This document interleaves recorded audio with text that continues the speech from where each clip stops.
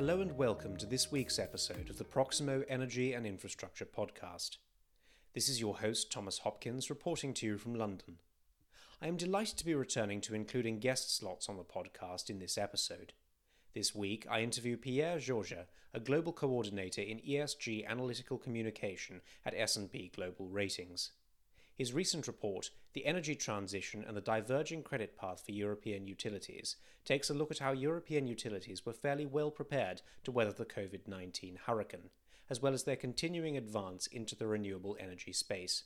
I caught up with Pierre to talk more about this pertinent subject. So, Pierre, the report indicates that the strong fundamentals of European utilities prepared them for the economic impact of the COVID-19 crisis. In what ways were utilities well prepared, and what challenges did COVID-19 present for them?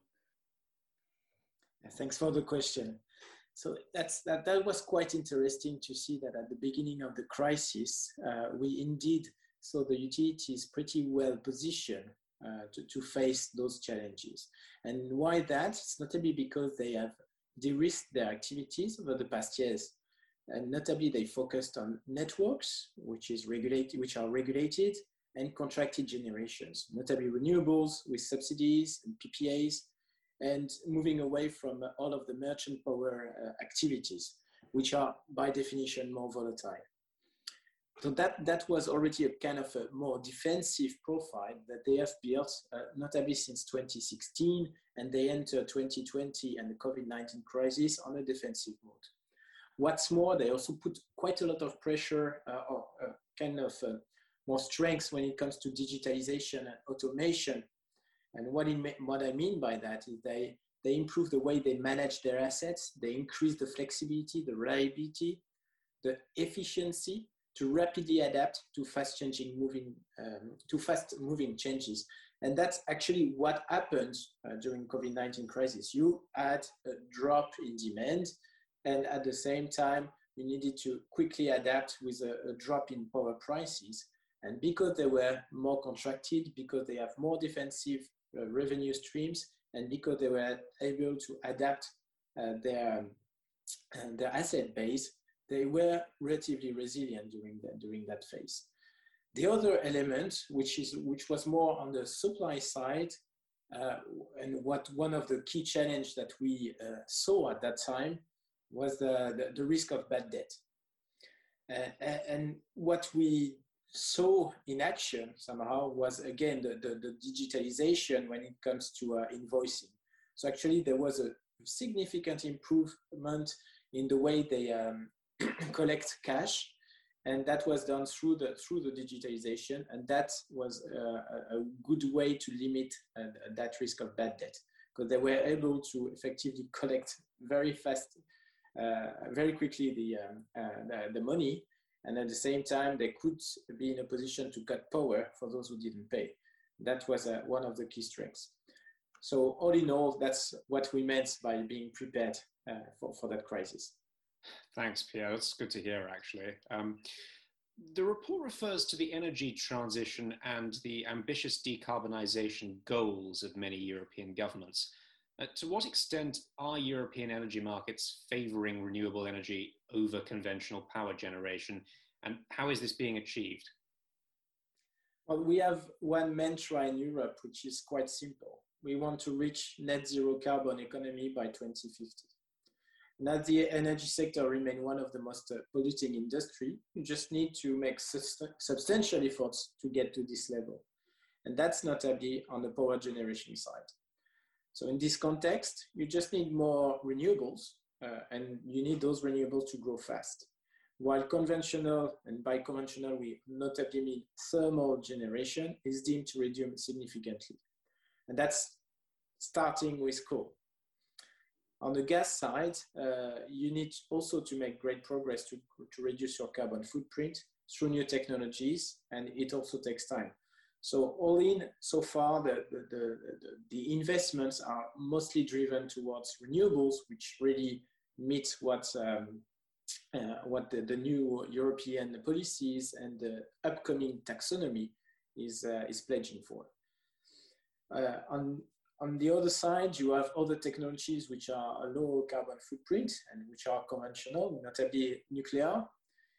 But here we're in a limbo, notably because of the taxonomy. And this is due to the waste concerns, and those waste concerns do not totally fit with the not environmentally harmful criteria set by Europe.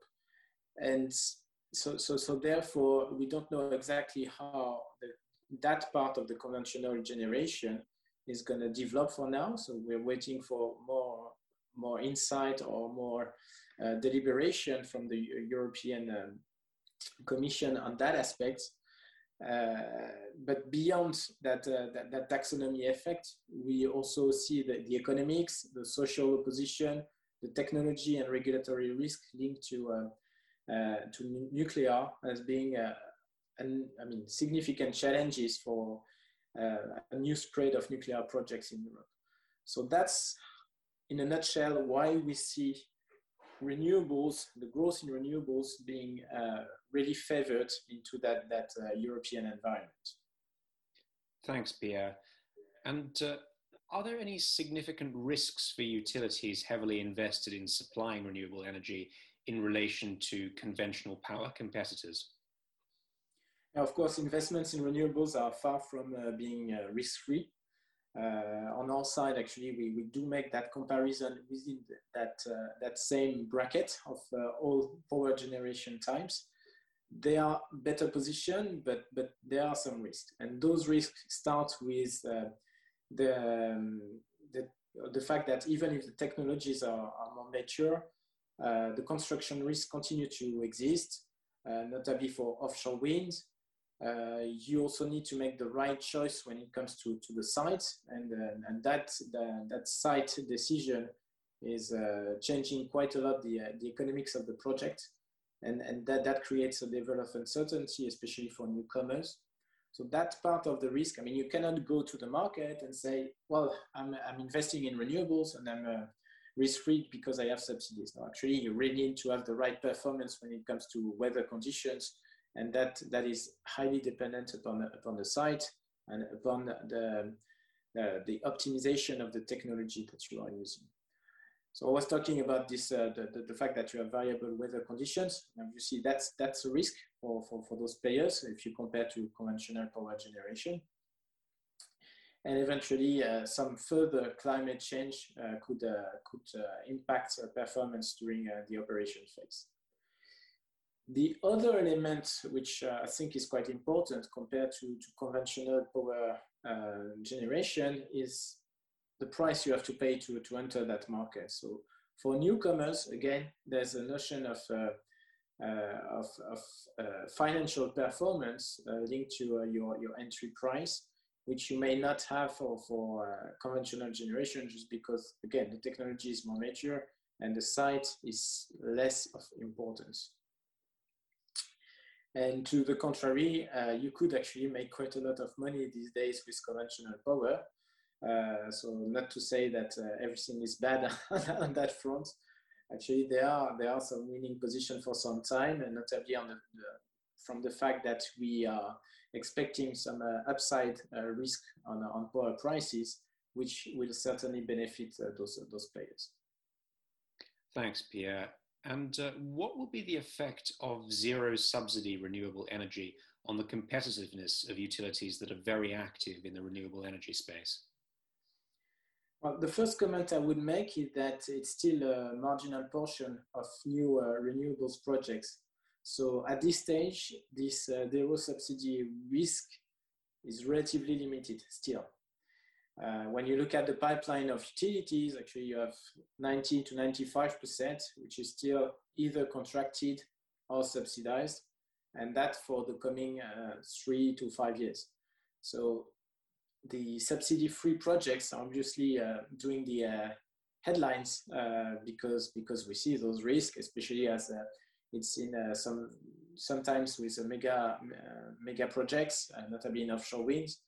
But overall, the market is still long-term contracted before you get to the final investment decision. yet. So when you say that, why would you go subsidy free? I think that what we see today is that there is a vision for the market, for the part where you're ready to take that risk, that you can easily sign a PPA to actually make that project bankable. And why would you have those PPA? I think it's a question of market evolution, or where we see that industrials will need to disclose more on their carbon footprint and how they are going to reduce that. And that's notably the scope 2 part of the carbon emissions, meaning that so you have scope 1, which is their direct emission, and scope 2 is the carbon emissions which are linked to the power or heating that you are using. And on that front, industrials, as they will disclose more about their scope 2 emission, we need to make to show that they are doing efforts and will be ready to sign PPAs. So that's one angle. The other angle is if we see some growth in the green hydrogen industry, as Europe ambitions to do, you also need that kind of renewable source, and it may be better for the utility to effectively go outside the subsidy scheme and get a PPA attached to those green hydrogen production. So that's the way we view the market. So ultimately, what I'm saying here is that the merchant part of renewables is likely to be very limited for the next 5 years at least, and certainly even more. Thank you. And the report predicts an investment super cycle from utilities in relation to achieving the energy transition. Why particularly might an investment super cycle occur, and are there any downside risks attached? Yeah, so the investment super cycle comes from the need for those renewables that I was alluding before. There is a need for massive investment in renewables or green energies to reduce the carbon footprint of the sector and eventually carbon footprint of industrials. And so those investments will start with renewables, but then once you have those new projects being built, you also need to connect them and to connect them to the network, which will also, and notably the power networks, will also need to invest massively to integrate those renewables, so connect them on one side and manage the intermittency and volatility with more automation, more digitalization of the networks in order to make it as resilient as possible. So those two elements actually drive trillions of euros of investments in the coming decade, and utilities are likely to be on the forefront of those investment super cycle. And what we see in our numbers today, when we look at the forecast of our utilities, is that investments will indeed increase quite significantly, more than 20% per year. And that will be, I mean, when we look at the economics, that will be to the detriment of growth in dividends, which is quite interesting. So utilities understand that they want to protect their balance sheet to effectively invest more because there is a lot of growth coming, rather than being a yielding company distributing a lot of dividends. And that's so everyone is getting prepared for that wave. On the gas side, is that we see much less investments there, and notably because of the net zero target. It doesn't mean that it will not come. I was talking about the green hydrogen strategy for Europe. And effectively, if the pilot phase, which runs from now to 2025, starts to bring some promising commercial aspects to it and technical aspects, and that the hydrogen story effectively goes ahead, there will be a significant need for adaptation for the gas sector. But that will not come in the first years. It's rather post-2025 and even post-2030 that there could be some optionality for a significant acceleration of CapEx there. You were asking about the downside risk. for such a super cycle. I think it's the way we view it is mostly about regulation. Of course, one could say execution of such a large capex plan, which is not negligible. But I think the regulation part is going to be very important, notably because it means that such investments need to be financed and need to be, and therefore you still, I mean, the other part of the equation is you want to keep an affordable energy across Europe for industries to make them competitive and for purchasing power when it comes to consumers. So, and that part of the equation, so the regulation that will effectively set a price for such investments, is still under construction, and there may be some risks around that. Thanks very much, Pierre. In the report, there is a reference to a trend of improving financing conditions for European utilities. In what respects have financing conditions improved, and do you foresee any impact on these conditions from the aftermath of the COVID-19 crisis? Actually, the way we view it on a macro basis is that interest rates remain low and are likely to remain low for quite some time, especially compared to the past decade. So just in itself, those are what we call improving financing conditions. The other elements are in Europe, the fact that you have a Green Deal that favors the energy transition, the ECB and the EIB are likely to boost those conditions for utilities because you want to drive the financing or the funding towards the energy transition. And utilities are by definition among the best placed to effectively drive that energy transition. And therefore, the money, the cheap money, is actually benefiting to those utilities who can showcase a pipeline of projects which are green and which are in favor of the energy transition. And that, on top of that, you put the investor appetite, who also need to demonstrate their efforts to reduce their carbon footprint through their investments.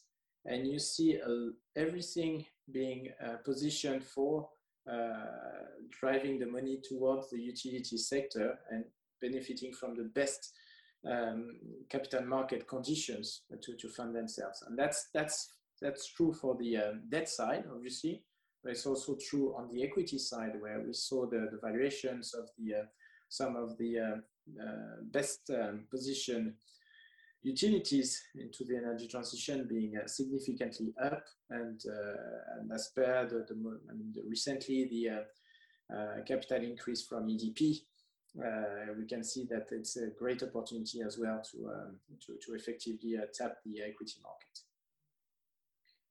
Thanks. And just one final question. What risks do utilities more heavily invested in coal, gas, and nuclear currently face? I think that the first element I would put is the aging assets. I mean, those are conventional assets which have been there for quite some time, and therefore some of them are actually quite mature and should either be reinvested or close. And of course, you don't want to put more money into a thermal asset these days in a net zero carbon economy to revamp them and make them available for another 20 years. So the risk they take is early closures on one side, aging assets, as I was mentioning, and stricter regulations. Those are the three elements that we see as the most important. And then you have kind of the normal risks, but again, which compare negatively to renewables, which are the fact that you are exposed to volatile prices. These assets are most of the time merchant. And for those who are most polluting, and notably the coal assets, you risk the significant increase in carbon price, just as we see these days. And this carbon price may not be totally passed through or could displace the asset into the merit order and accelerate again their closure. Last but not least, and I think that's quite important to put forward, especially from a credit angle, is the lower availability of financing as we move forward. it will be more and more difficult to finance those thermal assets or more polluting assets, either from the banks or from the investor world, who rather put their money on the renewables or green projects. Thank you once again to Pierre Georges for joining us this week. I'm afraid that's all we have time for today, but please make sure to tune in again next week for more of the latest insight into the project finance, energy and infrastructure sectors.